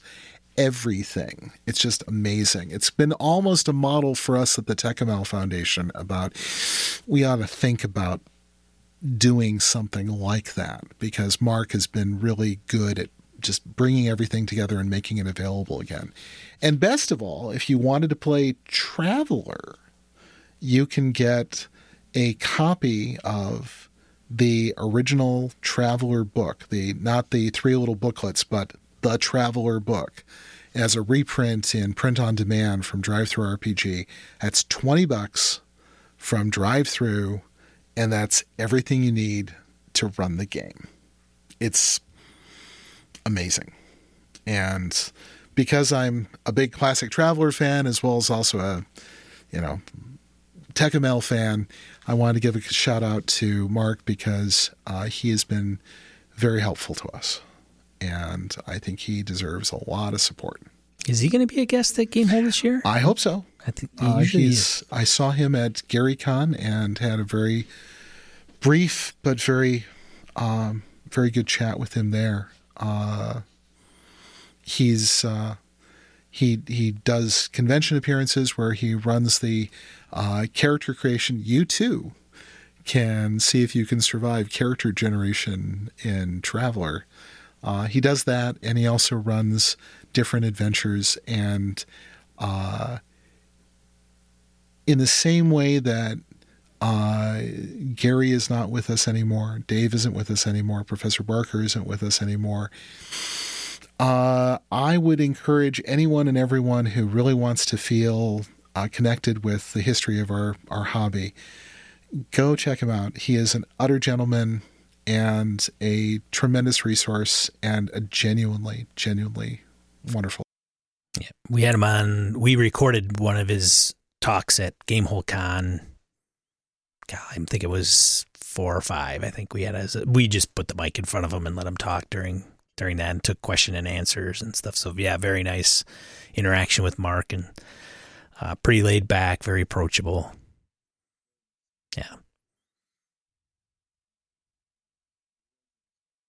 Yeah, Traveler is like the longest running edition of an RPG I think that's out there, if I'm not mistaken. That wouldn't surprise me. In its original form, I believe, if I'm not mistaken. I could be wrong. To the extent that he's worked very hard to make sure that that's true. Absolutely. Yeah. And that's not to take anything away from the work that's being done by Mongoose on Rikki Tikki Traveler. Rikki Tikki Traveler. Wait, I went there. Oops, I'm sorry. I'll have to edit that out. No. No, it's actually both first and second edition of Mongoose Traveler are really cool, and there's a lot of really good work that's gone into both of them. But not unlike 5th edition D&D, there's so many editions of Traveler. Mongoose Traveler is its own thing. If you wanted the original thing, you can still get it. Well, it's been a pleasure as always. I could sit here and talk with you for hours, Victor. You know, we've talked about other things too. Love to have you back on the show. Would you come back on? Absolutely. Awesome. Well, excellent. Thank you so much for taking the time. Thank you. Yeah. Well, this having a chance to do this is a way to try to get the word out, and I really appreciate having that opportunity. Yeah, I think it's a very underknown. I don't know if that's that's not really adequate. It's a word now. But it's something where it's a part of RPG history, I think. Yes. You know, it's out there. It's still going. Yep. You know, and people should be aware of it. So we'll have links in the show notes to some of the ways to find some of these resources that Victor had mentioned. And if you have any questions, let us know. So thanks again, Victor. Thank you. Hey, that was awesome. Thanks, Victor, for being on the show and in educating us on M.A.R. Barker, Tekkamel. I just want the show to drop now so I can listen to it. Yeah. So I'm going to be pestering Sean every day. Have you done it yet? Are you done yet? Cool. am in the process of editing. But seriously, though, thank you, Victor. That was very kind of you to Yes. make time and share your passion for all that stuff. So that's really cool. So if you want to know more about Tekkamel and Empire of the Petal Throne, we have some links in the show notes to those resources, to include the Tekkamel podcast that Victor mentioned that he is on with James. I can never say James's last name correctly. Oh shit. James M. and a couple others. And then we'll also have a link on the die roll for the H.P. Lovecraft Historical Society prop set for masks, which you will certainly appreciate it, James. Hopefully. All right. What are we talking about next week, Brett? Oh, Lord. I've had a couple different ideas, Sean. The one that we just got hit with here from Jim Fitzpatrick sounds actually pretty damn cool. So we might go into that one, or I'm going to dig through the list. Let's see what comes up. So we shall see. We shall see. All right. We good, man? We are good. So thanks to everybody for listening. This is Sean. And this is Brett. Good night and good game and all. This episode of Gaming and BS brought to you with the help from the following patrons: Graham Miner, Corey Wynn, Andy Hall, Hawk Sparrow, Larry Hout, Mark Tasaka, Pure Mongrel, Chris Steele, Ron Bishop, Thomas Hook, Wayne Humfleet, Craig, Brandon Barnes, Laramie Wall, Dan LaValle, Jason Hobbs, Sky, Roger Braslett, John Hammersley, Old School DM, Perry Besor, Michael Dinos, Jim Fitzpatrick, Christopher Gray, Bruce Cunnington, John Coward, Corey Gonzalez, Eileen Barnes, Robert Nemeth, Niall Diamond, Angus, Howard Bishop, Stefan Dragonspawn, Mark Anthony Benedetti, Eric Salzwedel, Trevor Davis, The Closet Gamer, Jeff Goad, Aaron Coleman, Ray Otis, C.W. Mellencamp, Chad Glayman, Finolf, Mirko Froelich, Lord Tentacle, Joe Swick, Curtis Takahashi, Josh Wallace, Kevin Lovecraft, Andy Olson, and Tony Sugarloaf Baker. For ways to support the show, head over to gamingandbs.com/support-us. Thanks, BSers! This has been a Litterbox Studio production.